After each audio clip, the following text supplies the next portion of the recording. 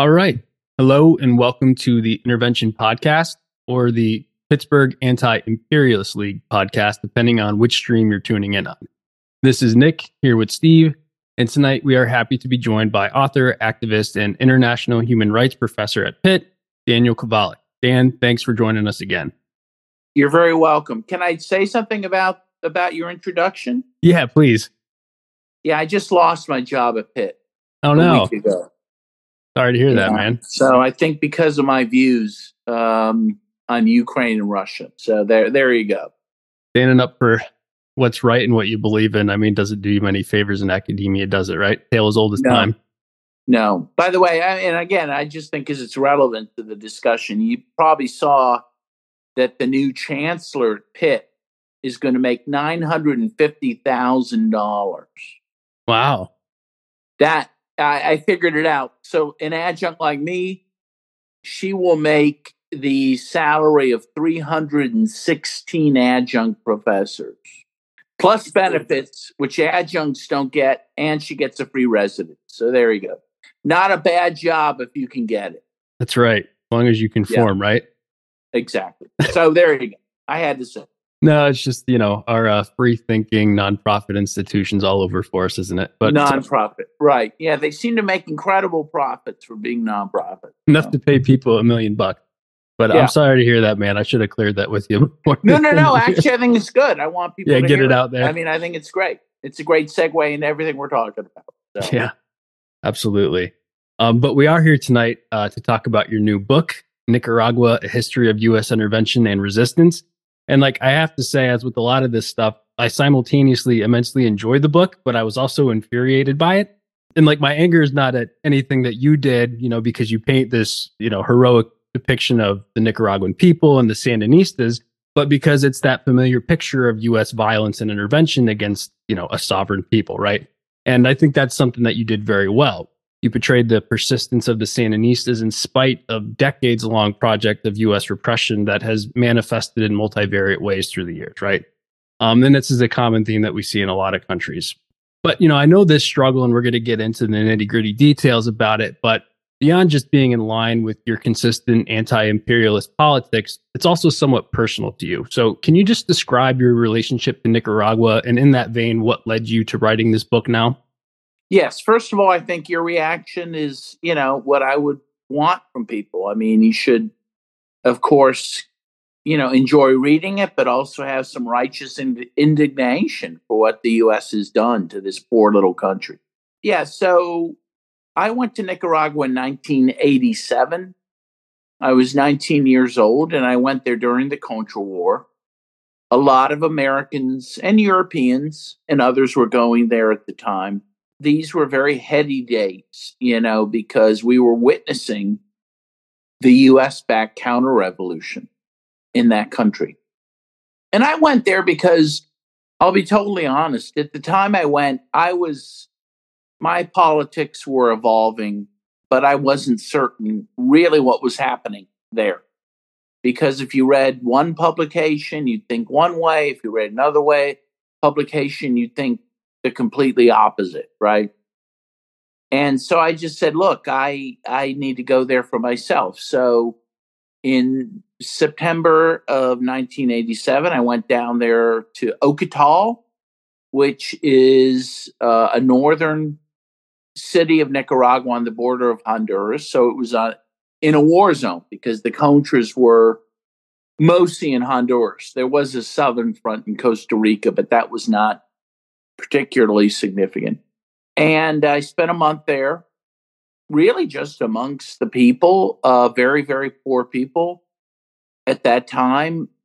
And what I witnessed was a people struggling against a mighty empire, the United States, with very little to fight back with. And it changed my life. I mean, I left thinking, the country I believed in, the United States, is not what I thought it was. It is not fighting for democracy or freedom or human rights. It is fighting against those things. And I was clear on that. And that was 1987. I've never changed my views since. I mean, that was it. That changed my life. You get them shattered like that. I mean, that has to happen. Yeah, my ideals were shattered. I mean, because I was raised in a very conservative Catholic home and believed in America. I feel like, it's like the first scene of The Godfather, where Bonacera says, I believe in America, you know. I don't anymore, and I didn't after 1987. So, Yeah, no, I mean, that is just, I mean, I can imagine that it just does so much for your worldview when you can actually see the impact that it's having, that the U.S. intervention and the U.S. empire is having on just poor people just struggling to, come together and make their lives better. And I know you mentioned, you went in the 70s and 80s, but I think it's also important that we recognize that the beginnings of the U.S. meddling in the affairs of the Nicaraguan people, they go back decades prior to that. Right. And so can you just give us kind of like a brief overview of that history and specifically, I think, the origins of the Sandinista movement? Yeah. So we could go back to the William Walker years of the 1850s, but let's start in the early 20th century. So the U.S. Marines around 1910 invaded Nicaragua to protect U.S. mining interests. By the way, mining interests based in Pittsburgh, Pennsylvania. We should say that to those listening from Pittsburgh. There was a gold mining interest here that wanted a license to mine gold in Nicaragua. And the very progressive president at that time in Nicaragua, Jose Zelaya, denied them this license. And they went to their friend, the Secretary of State Knox at the time, under William Howard Taft. Knox was also from Pittsburgh, Pennsylvania. And they were buddies and said, hey, Secretary of State Knox, could you do something to help us? Because they're denying us a gold mining franchise down in Nicaragua. So he said, sure. They sent in the U.S. Marine to overthrow Zelaya. Zelaya fled pretty quickly, and a new president succeeded him. And in very short order, the U.S. Marines, backing counter-revolutionaries in Nicaragua, overthrew and killed that president. And a young man named Augusto Sandino saw the body of that president dragged through the streets of his town, in a little town outside Masaya, Nicaragua. And Sandino decided at that point that his destiny was to fight the U.S. Marines and drive them from Nicaragua. Well, he had a chance to do that because the U.S. Marines occupied Nicaragua from about 1910 to 1933. In the meantime, in around 1927 or so, Sandino, now an adult, and now in Nueva Segovia, which is where I was in 1987, in the north of Nicaragua, began a guerrilla campaign against the U.S. Marines that were still in Nicaragua, mostly organizing peasants, working class people, very poor people against the U.S. Marines. And the Sandinistas, those who followed Sandino at that time, right? Sandinistas were very effective. And so effective that the U.S. Marines not only never defeated them in battle even once, they couldn't even find them. The Sandino and his people would attack, and I say people because it was men and women, attack the U.S. Marines and then hide. The U.S. Marines could never find them. So eventually the U.S. Marines began to just engage in aerial bombing of cities like Ocotal, where I was in 1987, and engaged in the indiscriminate murder and rape of Nicaraguan civilians because they couldn't get at the guerrillas. Well, of course, this only increased the resolve of the Nicaraguan people under Sandino. And in the end, they fought off the U.S. Marines. They drove the U.S. Marines out of Nicaragua in 1933, which was an incredible victory. Now, but in the meantime, the Marines and the U.S. were organizing and training the National Guard, La Guardia Nacional, to rule Nicaragua in the stead of the Marines under someone named Anastasio Somoza. And so when the Marines pulled out, they had the National Guard and Somoza ready to try to rule Nicaragua in the U.S.'s interests, again, in the place of the U.S. Marines. Now, Sandino and his forces were still intact, in full. So what happened was the new president of Nicaragua invited Sandino to Managua to sign a peace deal to end the conflict. Sandino was willing to do that. He said, well, my main goal was to get rid of the U.S. Marines. They're gone. So I'm willing to do that. He went to Managua. They signed a peace deal. But on his way out of town, he and another general were murdered by the National Guard.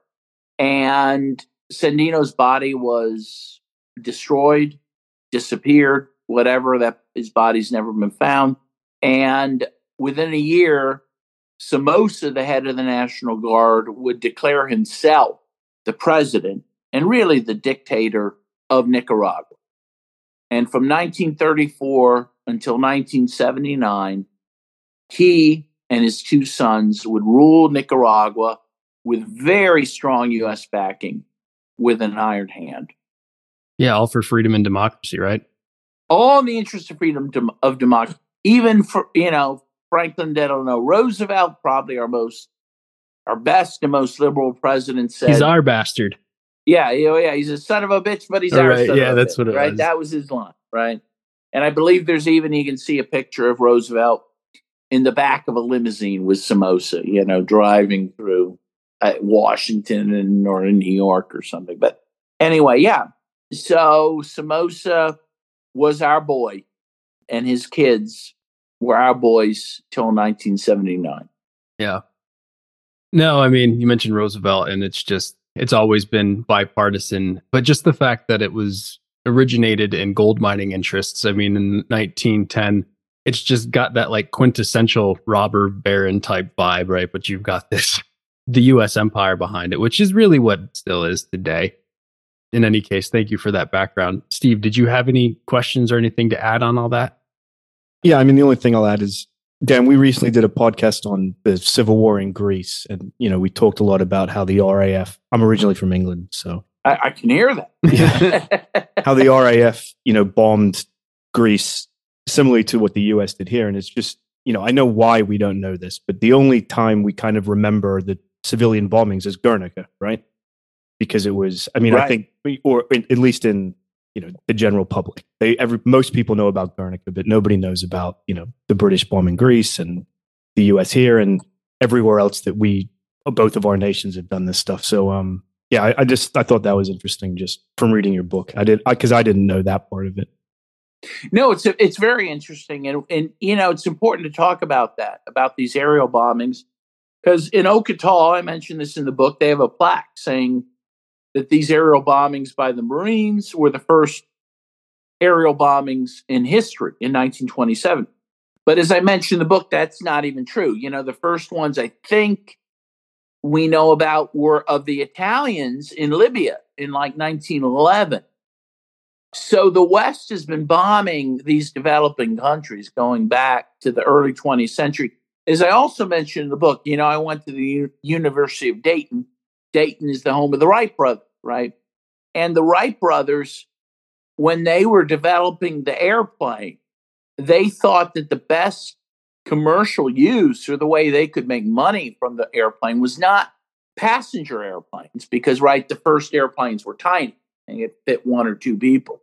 They thought the best way to make money was to sell it to the War Department for aerial bombardment, right? So, and that's what it was really used for in the initial phases. So I think this is all very important to talk about and remember, how this all developed, this aerial bombing of developing countries, or as we used to say when in my day, third world countries.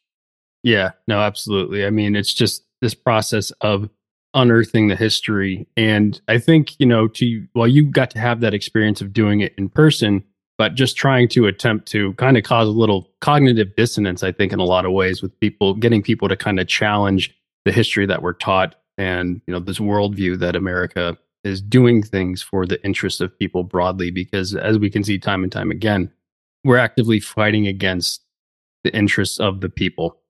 But in any case, so you mentioned that in 1979, July 17th, that the last Somoza, the last kind of murderous Quisling of the U.S. empire, is thrown out by the Sandinistas, right? And of course, this does not stop the violent reaction by the U.S. and its clients. I think it's also important that you mentioned that, the Contras had a base of operations in Honduras, and it just shows the importance of kind of like the expansive nature of this empire via client states, right? Because it literally was providing a base of operations. But in any case, we see this escalation, I think, under Carter. It's important to mention Carter here, who's often viewed as this liberal darling, right? Like our quote unquote good president. But right. Fact of the matter is he's also a war criminal. But Reagan also brings this to a fever pitch, right? And I think, many of our listeners will at least be familiar with the broad strokes of the Iran-Contra affair and the consequences of the U.S. arming and funding what was essentially, like, I think we have to call it a fascist paramilitary force in a lot of ways. But what's amazing to me and what really comes out in your book is what the Sandinistas were able to achieve in spite of all this, right? So can you talk about, I guess, one, paint the picture of the reality of life for people on the ground during this time, but then also the social and economic progress that the Sandinistas and the people were able to achieve amidst all of this? Yes. So first of all, just to go back a little to this idea of the aerial bombing, I think we have to mention that in the last year of the insurrection, 1978 to 1979, Somoza bombed his own cities in Nicaragua, killed 50,000 Nicaraguans, really following the Marines' example back in the 20s. So we need to point that out. As you mentioned, July 17th, Somoza flees, by the way, with the entire treasury. And on July 19th, 1979, the day that the Sandinistas celebrate, the Sandinistas enter Managua and take over. This was just an amazingly happy celebratory time. And the Sandinistas had about 2 years to try to carry out their program largely unmolested. So immediately they began a literacy campaign in which 100,000 volunteers go to the countryside and teach poor peasant people to read and write. At the time that the Sandinistas took over, Nicaragua had a very high illiteracy rate. Within months, though, illiteracy was largely wiped out through this literacy campaign. Meanwhile, the Sandinistas began free healthcare, free education, began giving land to the peasants. This is a largely agrarian society. About half the people there were and are peasants, small farmers. But at that time, most of the peasants were working other people's land, right? Rich people's land. They, might be called serfs. So the Sandinistas redistributed land from the wealthy, gave it to the poor peasants. And they started creating this egalitarian society. And again, they had about not quite 2 years to do that without assault. Then in 1981, Reagan began the Contra War against Nicaragua. Now, as you mentioned Carter. Carter helped lay the groundwork for this. He flew a bunch of National Guard leaders to Honduras before he left office in planes marked with Red Cross insignia, which, as Noam Chomsky notes, is a war crime. And those National Guardsmen began to be trained right away by the Argentine fascist junta and by the CIA. So in 1981, they had been fully trained and were armed and ready and began to attack soft targets in Nicaragua. And, so immediately, again, with less than 2 years, the revolution is under assault. Despite that, for the first, several years of the revolution, the gains continue to be made. Again, fighting illiteracy, fighting disease, inoculating people against preventable diseases. Things were pretty good into the mid-1980s, even despite the Contras. Meanwhile, in 1984, the Sandinistas ran for election, the first free and fair elections in Nicaraguan history, and they won by a big margin. So there was still a certain exuberance there through the mid-1980s. But by the late 1980s, the Contras began to really undermine the economy and morale of Nicaragua. The Contras were basically terrorists, to put a finer point on it. They were not liberation forces, as Reagan claimed. Liberation forces would seek to gain territory, to overthrow the government and take power. The Contras really never tried to do that because they knew they had no support. So their goal was to, kill doctors and teachers and engineers, destroy hospitals and clinics and schools, really to just terrorize the population. And that they were good at doing. By 1990, the Contras had killed about 30,000 Nicaraguans on top of the 50,000 Somoza had killed. Between the Contra attacks and the U.S. embargo on Nicaragua, the CIA's mining of the Nicaraguan harbors and blowing up of oil installations, by 1990, the economy was largely in ruins, and the revolution was really, suffering. And I saw that in 1987. By the time I got there was still an exuberance. There was still a revolutionary spirit, but it was beginning to flag, right? People were tired, and there was a certain sadness. And again, the poverty that the Sandinistas were beginning to eradicate was coming back because of all the things the U.S. was doing. Yeah, you mentioned that it was the first free and fair election. And I think by, external observers, that was validated to be the case, right? Yes. It just, that whole kind of narrative there just reminds me of, I know we share a love of Michael Parenti, I'm assuming that from your readings, right? And it just strikes me one quote that, he's really remembered for. It's just, if the communists or the socialists are in this for power, then why do they always side with the oppressed, right? Like, if they wanted power, wouldn't it be just easier to side with the U.S. empire and do their bidding? Just as we saw in Cuba, and I mean, to a lesser extent in Guatemala, at least a lesser extent in terms of ideology, like the first thing that these people undertake is land distribution and literacy and healthcare. And it's like, why is that? Well, we know why it is, but it's like these things that are just basic human needs and human wants are just such an affront to the empire. It's just, I want to say baffling, but it's not, because we understand the motives.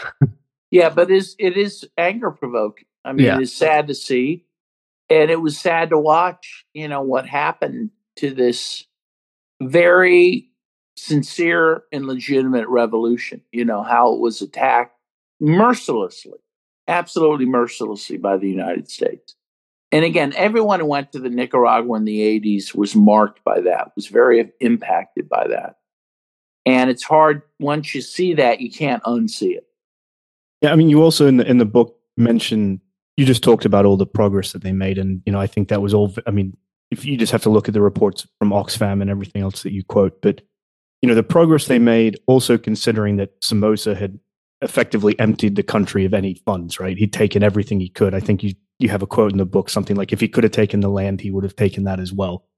So to see the progress that they made in that short amount of time, and then you can imagine how depressed and depressing it would be for the people to see all that progress in 7 years, and then that just coming to an end by, as you say, like a terrorist organization, effectively. Yeah, no. And I guess that's a segue into what happened in 1990, So in 1990, which many people say were the first free and fair election, which again is not true, it was 1984. In 1990, the Sandinistas called for early elections. And their hope was, if we do this, if we call for early elections, and show the world we're truly democratic, the U.S. might stop the Contra War, right?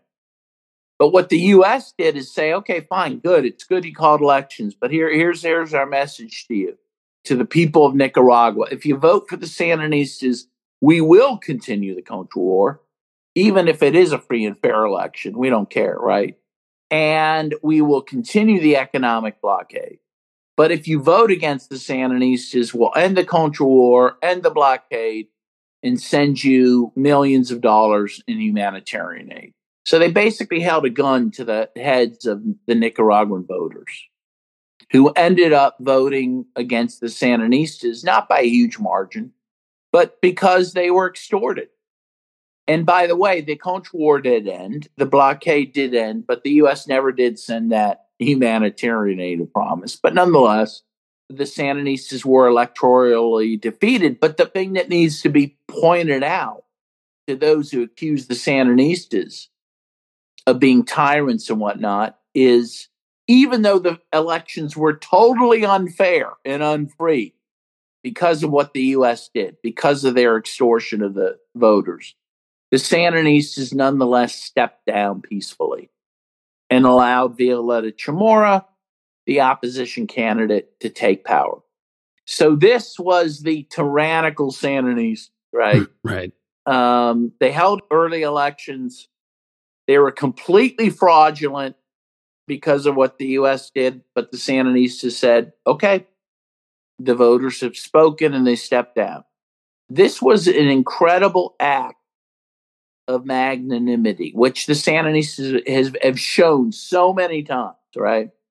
And then began the 17 years of being in the wilderness for the Sandinistas. Yeah, no, absolutely. I mean, that's one thing that really stuck out to me, is that as revolutions go, this is a really unique trajectory, because we know that the Sandinistas are back in power now.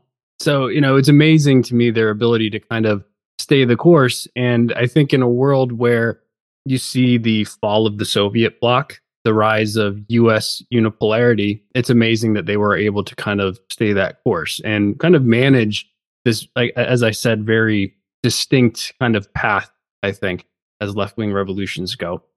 But what about them specifically allowed them to do this? You mentioned their magnanimity, and I was struck by the capacity for the Sandinistas to forgive even former Contras and bring them in. I mean, what is it about the Sandinistas and the Nicaraguan people, I think, that you see specifically about their character, about their culture, that allows them to kind of have that capacity, and how does that help them to succeed? Well, the truth is they have this very interesting kind of mixture of socialism and Christianity, which motivates them, and that goes back to Sandino. They believed in forgiveness, Christian forgiveness, so the first thing the Sandinistas did when they took power was suspend the death penalty, right? And they freed a bunch of National Guardsmen, which again was used against them because they were used to form the Contras, these National Guardsmen. But I think they believe in this Christian value of forgiveness, and that is what makes them different. They interestingly never had a very strong communist party in Nicaragua. They had a unique revolution, again, that was based in this very eclectic and unique version of socialism. And even when Daniel ran in 2006, when he won, he ran with a Contra leader as his vice presidential running mate. I mean, it's incredible, right? It would be like Lincoln running for re-election, with Robert E. Lee or something. I mean, it's hard to even imagine, right? And that really has been their strength, maybe in a way their weakness, in the sense that it's been exploited by the U.S. so many times. But I think they need to be given their props for staying true to themselves, that they really did want to have a revolution that was decent and that was not marked by terror, which most revolutions are, which was not about retribution or revenge. In fact, the government now, which is led by the Sandinistas and Daniel Ortega, is called the Government for Peace and Reconciliation. I mean, that is their motto. and it's quite beautiful, really. So, and it brought that, that's part of what brought me to it. I should say I was raised Roman Catholic. So I would, this really was something I was drawn towards, and still am. Still really marvel at that. Yeah, just on a personal note, I too was raised Roman Catholic. It is interesting to see how other places, I think, outside of the West actually put some of those values into practice that I think are so often missing in how it's put out here, especially as it gets intertwined with the state. I don't want to get into the religion rabbit hole too much, but it is nice to see that some of the actual, Christian values and Jesus's teachings actually on display and integrated in a really meaningful way. Yeah, I think they go back to the roots of the Catholic and Christian church, which did, I think we would agree, moved far away from that once they became the official church of the Holy Roman Empire.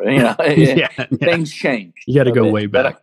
But I think that they do draw from the early days, the communal, communist, small c communist days of the Catholic Church. So. Absolutely.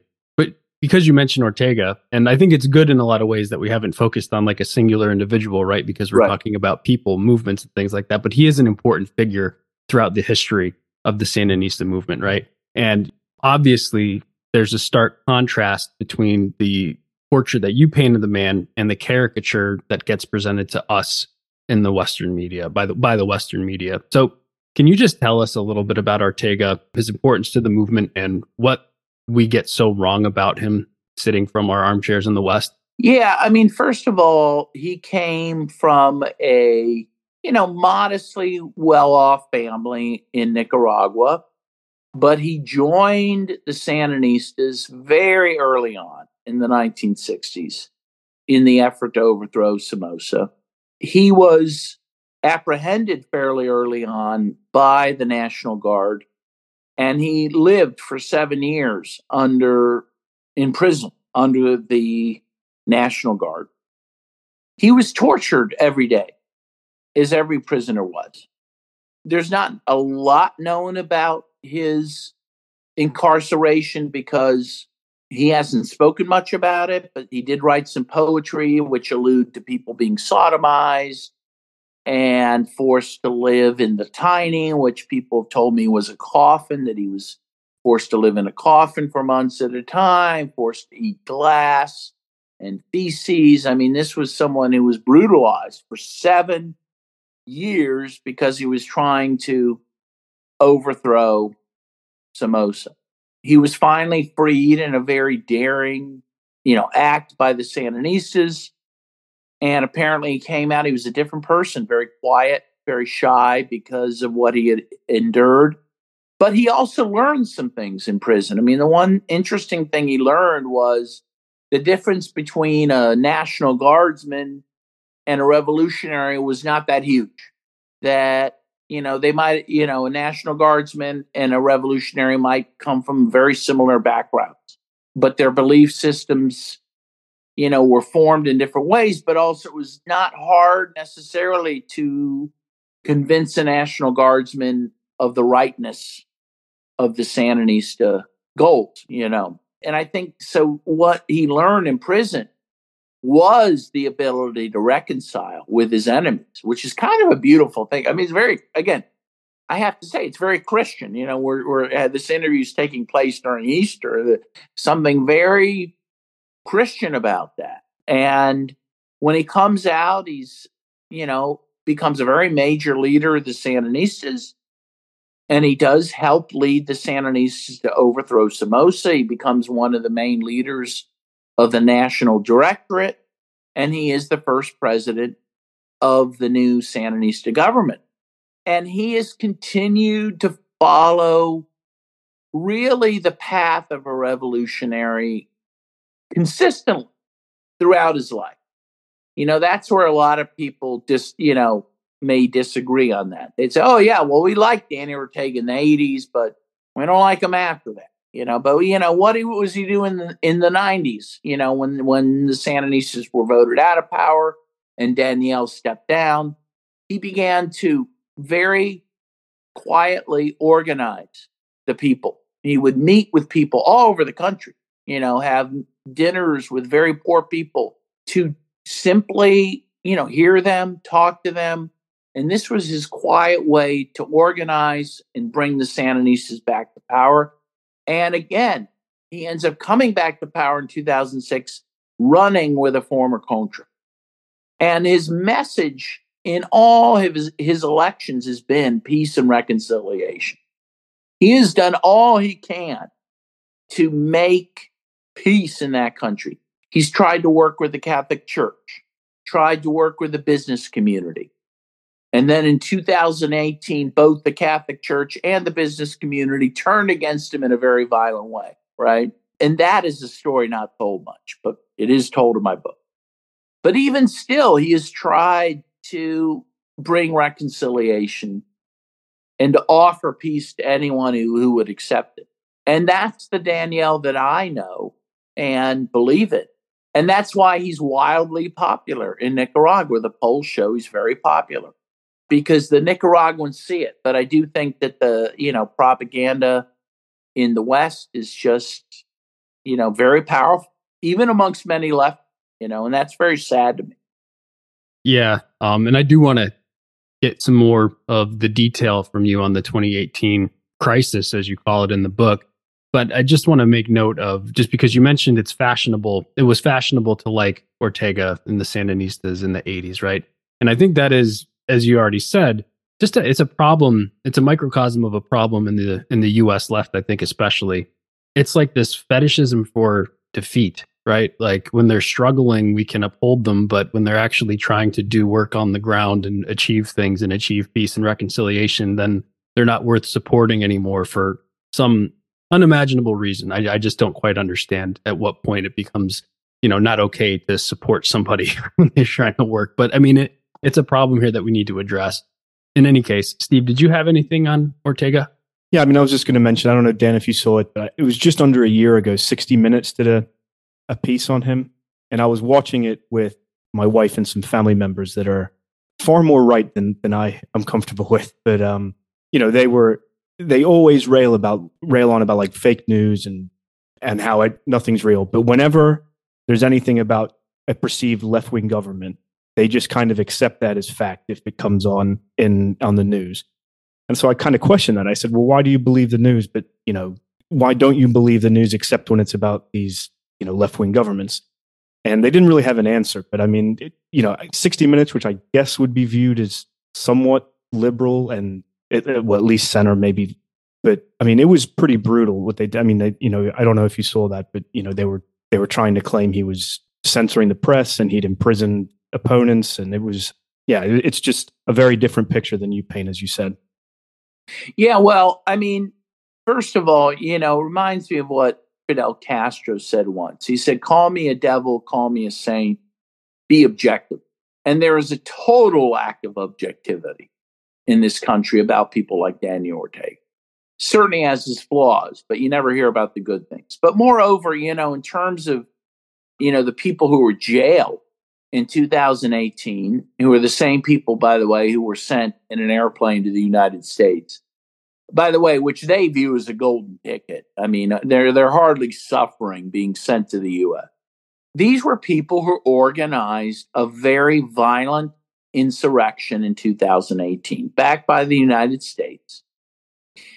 An insurrection that killed over 200 people, including 22 police people, destroyed millions, if not billions of dollars of property in Nicaragua, and terrorized the country for months. People talk about the January 6th insurrection, which lasted a few hours and a few people died. I think, maybe one or two actually there. Some died later from suicide. Here, 200 people were brutally tortured and murdered, right? People were raped. And there were 200 plus people who were, more than that were arrested. Most, though, were freed very quickly. But there were 200 plus people who were arrested on very significant charges. And even many of them were released and given amnesty. But they very quickly violated their amnesty agreement, which was to stop organizing violent, attempts at a coup d'etat. So some of those people were jailed again and again. In the last several months, they were ultimately flown to the United States and freed here again, much to their happiness. Most of these people were working for the U.S. and trying to overthrow Ortega.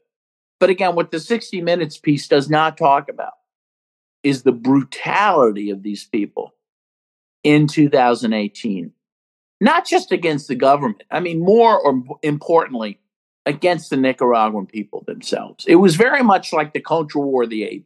And again, all the government of Nicaragua did, frankly, was what any government would do against these treasonous people, except kind of a lot nicer than most governments would do. Many governments would line them up and shoot them. I mean, it took them weeks to respond, right? For your book, like they didn't even do anything to stop this immediately. They let it go on for weeks and weeks. For 50 days, the police in Nicaragua were ordered to stay in their barracks because that's what the church asked for. And Ortega agreed. So the police were held in their barracks. But Ortega was strategic about this. He knew a couple things. I mean, he did that for a couple reasons. One, because the church asked for it, so he wanted to seem conciliatory. But two, he also was like, okay, a lot of the Nicaraguans are being fooled about what's happening, about who's committing the violence, because many believe the police were doing. So he also believed, hey, I'll just give in to the Vatican and I'll tell the police to stay in their barracks. And guess what? The people will learn pretty quickly who's committing the violence. And that's what happened. By the end of the 50 days, the people were like, that's it. Please help us. Come out of your barracks and get rid of these crazy, because they're killing us and raping us, right? And that is the story you have not heard.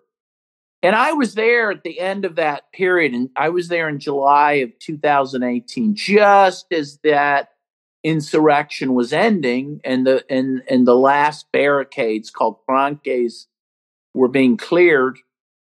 And I was at the July 19th celebrations, the Sandinista Revolution celebrations, July 19, 2018.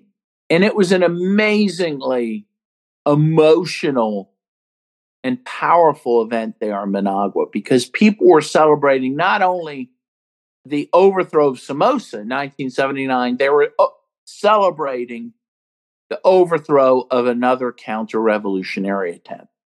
And that is the story that's not told. It's not told by the mainstream press. It's not told by Democracy Now!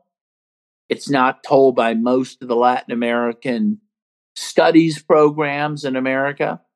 But that's a reality. I saw that. Max Blumenthal was with me. We saw that. I talked to people that were sobbing about what had happened to them in those months, and not at the hands of the Sandinistas, but at the hands of these violent coup leaders. And they were sobbing also tears of joy for being liberated by the Sandinistas from that. So that is the reality of what happened. Yeah. And meanwhile, we have leftists here organizing events to platform these counter-revolutionaries. Of course. Like DSA and whatnot. No, it's a shame. It's shameful. It's absolutely shameful. I'll just say a lot of this goes back, when the Sandinistas lost the election in 1990, that happened to correspond to also the collapse of the East Bloc and then the Soviet Union in 1991.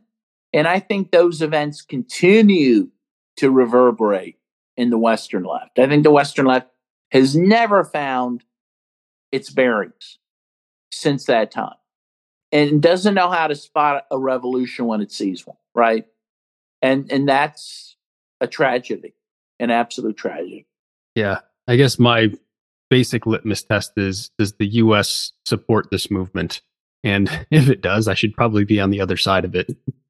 I don't know what else to say at this point. Yeah, that's certainly the place to start, right? That is where you should start your analysis. Absolutely. Yeah, no, I want to be clear. That's not like the end all be all, but that's the kind of initial dipping the toe in the water of which way this is going.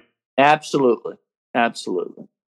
In any case, so we definitely need to, and hopefully we can do a little bit here with Pale to hopefully provide a better orientation on these things in the future, because, and this is going to touch, I think, on some of the direction we talked about as we wrapped up last time, as we start to wrap up here, Dan. But, obviously, as we mentioned before, we're living in this time of the rise in multipolarity, I guess, or the decline of U.S. hegemony, however you want to put it. What does that mean for a place like Nicaragua? What would a decline in U.S. empire mean for those people? What kind of opportunities would it bring about for them to kind of expand upon the gains of the original Sandinista revolution? I mean, it means everything, right? I mean, a country like Nicaragua has been captive to U.S. capital for well over a century. And so when the U.S. puts sanctions on a country like Nicaragua, it has a huge impact, mostly on the most vulnerable people, right? Causes incredible suffering. And so to have another pole to go towards, to go to the east, to go to Russia, to go to China, to go to Iran for trade, for development help, for investment, it's a lifeline. It has to be there. In the same way, again, that it was critical in the 80s that the Sandinistas had the Soviet Union to go to, the East Bloc. When I was in Nicaragua in 87, I saw so many people there, particularly from East Germany, by the way. It was very helpful. They need those alternative countries to stay afloat. And that is emerging now. And, Nicaragua has recently formally recognized the People's Republic of China, signed up to the Belt and Road Project. And again, that is crucial for them. And that's why we should welcome the multipolar world, because there are so many other countries like Nicaragua that need the very same thing. Yeah, absolutely. I mean, from, I think our perspective here, I think this multipolarity term gets kind of abused a little bit by some folks that want to just say, oh, well, it's just going to open up a bunch of new capitalist empires. And I think we have to be very critical of that stance and acknowledge that this is a good for a lot of countries around the world. It's not the end all be all in terms of what we want to actually see happen, but seems like a good progressive step forward. It absolutely is. Absolutely is. All right. With that, I think we'll start wrapping up. The book is Nicaragua, A History of U.S. Intervention and Resistance. Dan, if you want to tell us where we can find it and what else you may have going on right now. Yeah, well, thank you, first of all, Nick. I appreciate this opportunity. You can get my book on Amazon, Barnes & Noble, your local bookstore. If they don't have it, they can order it, or you can go directly to my publisher, Clarity Press, to buy it. My main big things happening is that I will return to Russia and the Donbass at the end of this month. In fact, I will arrive in Russia on Lenin's birthday, April 22nd. So follow me on Twitter and Facebook for my updates. Unfortunately, we might have to get you back on to get another update for the Pale podcast, man. So I'd be very happy to do it. You might be captive for a while. But no, keep us posted on that. On the Pale side, we do have an event coming up on April 15th at 11 a.m. at the Hill District Library in Pittsburgh. It's going to be called Paul Robeson, Fighter for World Peace. And it's going to be presented by Jahan Chaudhry. So we're really excited about that, to talk about one of the great anti-imperialist figures, I think, in U.S. history, in Paul Robeson. So if you're in the area, please come out to that. Other than that, please follow us on Instagram at Pitt Anti-Imperialist League. And if you can, please rate, share the podcast, help spread the word about these talks and the events we have going on around here. So thank you for joining, and solidarity.